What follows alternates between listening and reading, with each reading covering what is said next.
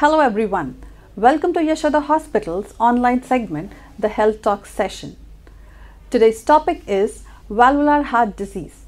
Do post your queries on our comment section and we'll get them answered shortly. I'm Dr. Lakshmi and today we have with us Dr. V. Rajasekhar, Senior Consultant Cardiologist from Yashoda Hospitals, Secunderabad. Welcome, sir. So to begin with, how common are the valvular heart disease in our country, and in the recent trends, how has it been going? Valvular heart disease is fairly common in our clinical practice. If you look at the profile of valvular heart disease, a couple of decades ago, predominant cause of valvular heart disease was rheumatic heart disease, where a childhood rheumatic fever leads to scarring of the heart valves, especially the mitral and the aortic valves, and with advancing age, the patients present to us with problems with those valves. But by and large, now with an active rheumatic heart disease prophylaxis program, we see a declining trend or declining incidence of rheumatic heart disease, and we are seeing more cases of degenerative valvular heart disease.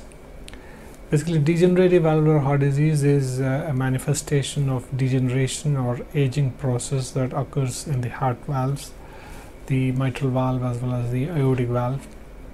And this with the increasing longevity and increasing health standards, as people are living longer, you see more incidence of degenerative valvular heart disease. More often, the degenerative process affects the aortic valve. It's called degenerative aortic valve stenosis, and it is usually seen in the elderly. In a small subset of people, this is congenital. It is present from birth. Normally, the aortic valve is tricuspid. It has got 3 leaflets, but in some people, by birth, it is either bicuspid or monocuspid. So these valves are prone for more wear and tear with age, and therefore they present with valvular heart disease affecting the aortic valve. That is called bicuspid aortic valve disease. That is a small subset of our patients, but predominantly when we speak of valve disease in the adults, it is largely degenerative valve disease. So, sir, what is the common age group that they would be presenting with the valve disease? When we speak of degenerative aortic valve disease, typically this presents after the 5th decade, usually in the 6th, 7th decade, and sometimes in the 8th decade. So usually most of these patients who have degenerative aortic valve disease are in their 70s or 80s. The younger ones usually have a congenital aortic valve disease or a rheumatic valve disease, but the older patients usually have a degenerative heart disease. Do post your queries on the topic heart and valvular disease and we'll get them answered shortly. So taking few questions from a social media network, we've got Mr. Rajesh asking us from Hyderabad. What are the problems that can cause valvular heart disease? Already spoken about the potential causes of valve disease. It can be rheumatic valve disease, congenital valve disease, or it could be degenerative valve disease. So what do the patients with valve disease present to us? What are the symptoms that they have when they come to us? I think that's what you're trying to understand. People with valve disease usually come to us complaining of either breathing difficulty on exertion, it's called exertional breathlessness, or they can come to us with chest pain, or with rapid heart palpitations, or they can come with episodes of giddiness or blackout, which we call syncope. And these are the different symptoms with which a patient with valve disease can come to us. And once the patient comes to us with any of these symptoms, we investigate the patient for valve disease. One is we start by doing a physical examination. In a physical examination, we often detect the signs of valve disease by the presence of a sound called a heart murmur. There's a rumbling sound inside the heart when we auscultate with a stethoscope that we call a murmur. So the presence of a heart murmur usually indicates the presence of a valvular heart disease. And once we detect a murmur in a patient, we subject the patient to further investigations in the form of an echocardiogram and an electrocardiogram. There are two types of problems that can occur with problems with valve disease. It could be either the inability for the valve to open completely, or it could be an inability for the valve to close completely. In the previous instance, that when the valve is unable to open properly, there is obstruction to blood flow across the valve. That is called valve stenosis. And if the valve is opening well but it's not able to close properly, there is leakage of blood across the valve. That is called valve regurgitation. In many situations, there is a combination of both valve stenosis and valve regurgitation. So, sir, someone diagnosed with valvular heart disease, what are the symptoms that would suggest that the disease is getting worse? Yeah, most of the time when somebody comes to us early in the stage of a valve disease, we manage to treat them with medications. Medications will be able to control their symptoms to a significant extent. But a point will come in the progression of the disease when the disease has become very severe and medications are no longer sufficient to treat the disease.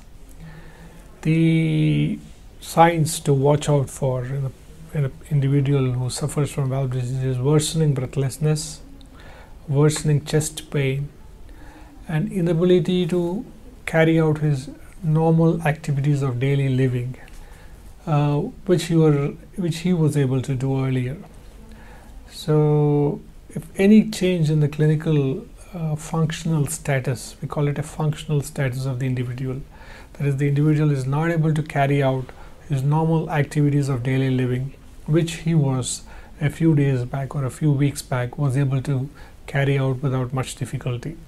So when there is a worsening clinical condition or functional capacity of the individual, that is the time when the individual should seek a medical review to reassess his heart condition and decide if something more than medicines is required.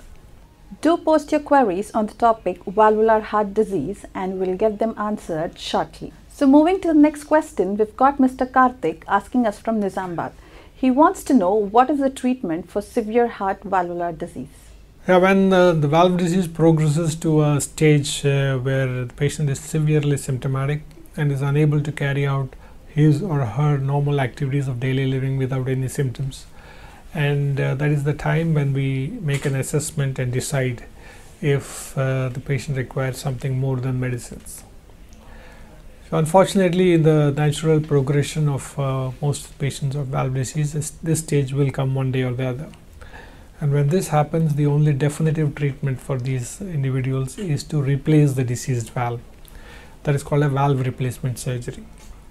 In the case of the aortic valve, that is the main valve that connects the heart to the aorta. It is called aortic valve replacement. Conventionally, this aortic valve replacement is done by means of an open heart surgery. It's called a surgical aortic valve replacement. That has been the standard treatment for aortic valve disease. That has been there for several decades, and it's a relatively safe and effective surgery, and patients usually go home in about 5 or 6 days.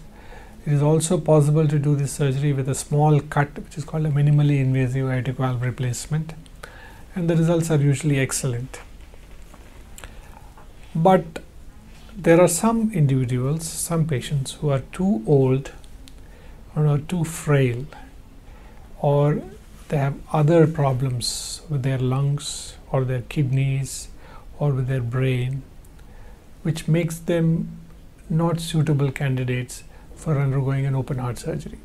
In these individuals, there is an alternative method of replacing their aortic valve that is called a transcatheter aortic valve replacement.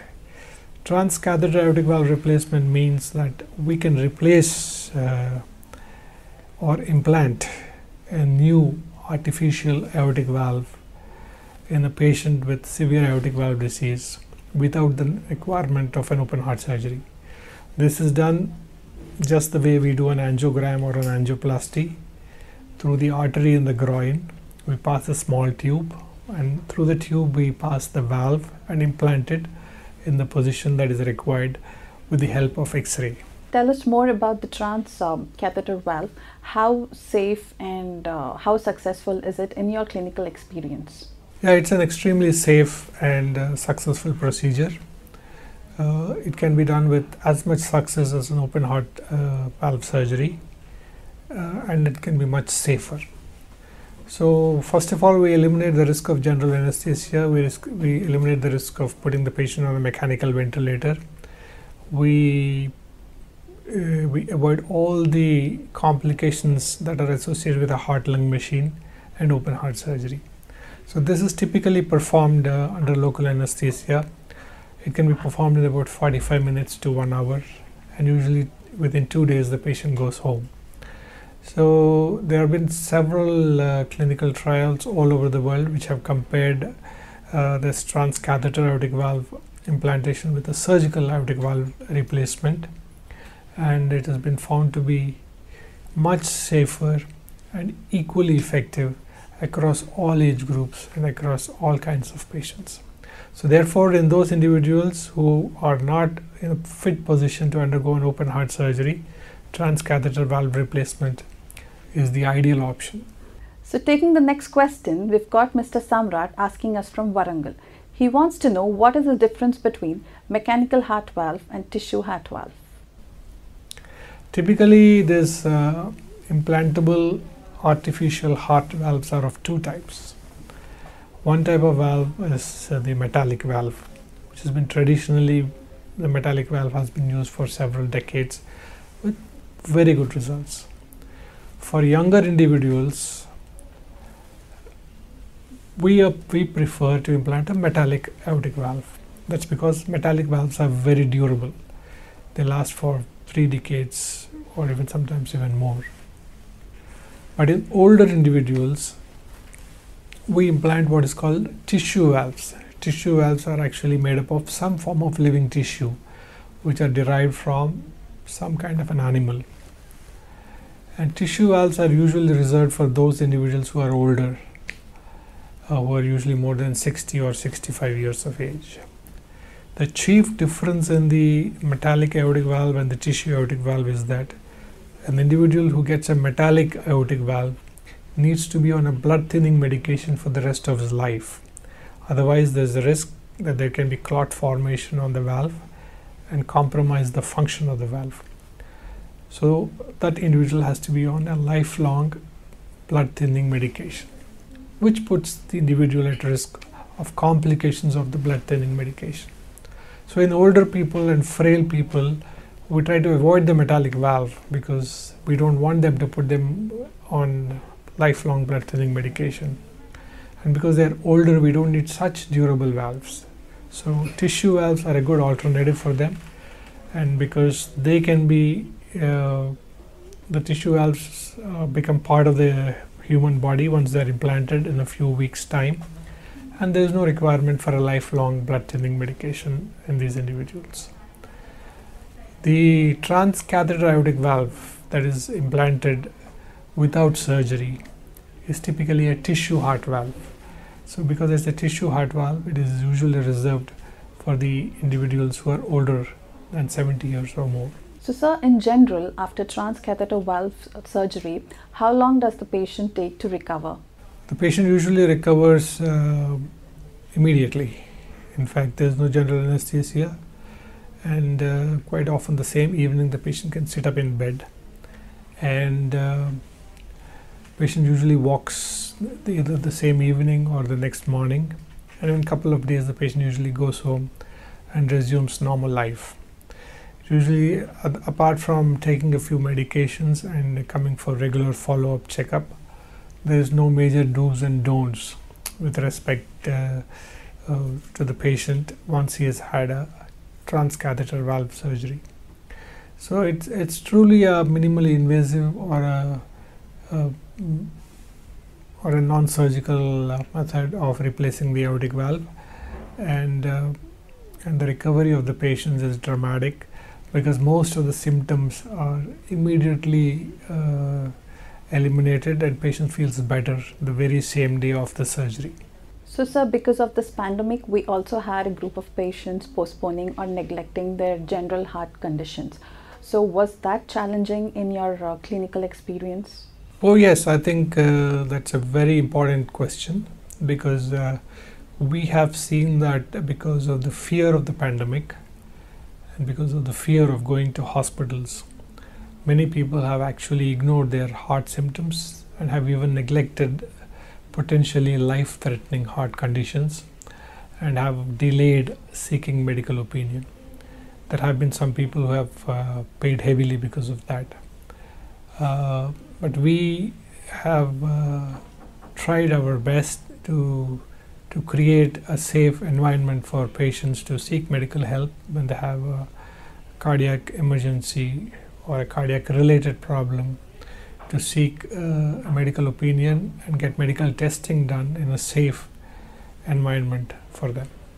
So sir, during this pandemic, how challenging was it to perform surgeries? Well, it was a bit of a challenge. The challenge was on several fronts. First is to convince the patient that he needs the procedure, and regardless of the COVID situation, we cannot wait and we cannot postpone these cardiac procedures in these patients. The second is, of course, to make sure that the patient doesn't have COVID when we take up a patient for surgery, because in somebody who has active COVID or has had recent COVID, it is recommended that we actually postpone the surgery by a few weeks for the safety of the patient. And of course, the personal precautions that we as surgeons have to take while treating patients. So on multiple fronts, it was a challenge. But we were happy that we were able to do a lot of surgeries, hundreds of surgeries, hundreds of cardiac procedures, angioplasties in patients even during the COVID season. And we even managed to successfully perform several transcatheter aortic valve replacement procedures during the COVID pandemic. So taking few questions from a social media network, we've got Mr. Vijay asking us from Nellore. He wants to know what are the measures one should take to prevent valvular heart disease. Well, the degenerative valvular heart disease is a process of aging, so it's nothing really one can do to prevent it. But of course, all interventions that help to reduce the incidence of atherosclerotic heart disease will also help in reducing the incidence of degenerative valve disease. A healthy lifestyle, controlling high blood pressure, controlling diabetes, controlling cholesterol, and an active lifestyle, all these will help in reducing the incidence of degenerative heart disease. This brings us to the end of this session. Hope all your queries on this topic were answered. Do let us know what topics you would like to discuss with our doctors here. Thank you for joining, and we will look forward for your active participation for the next week as well.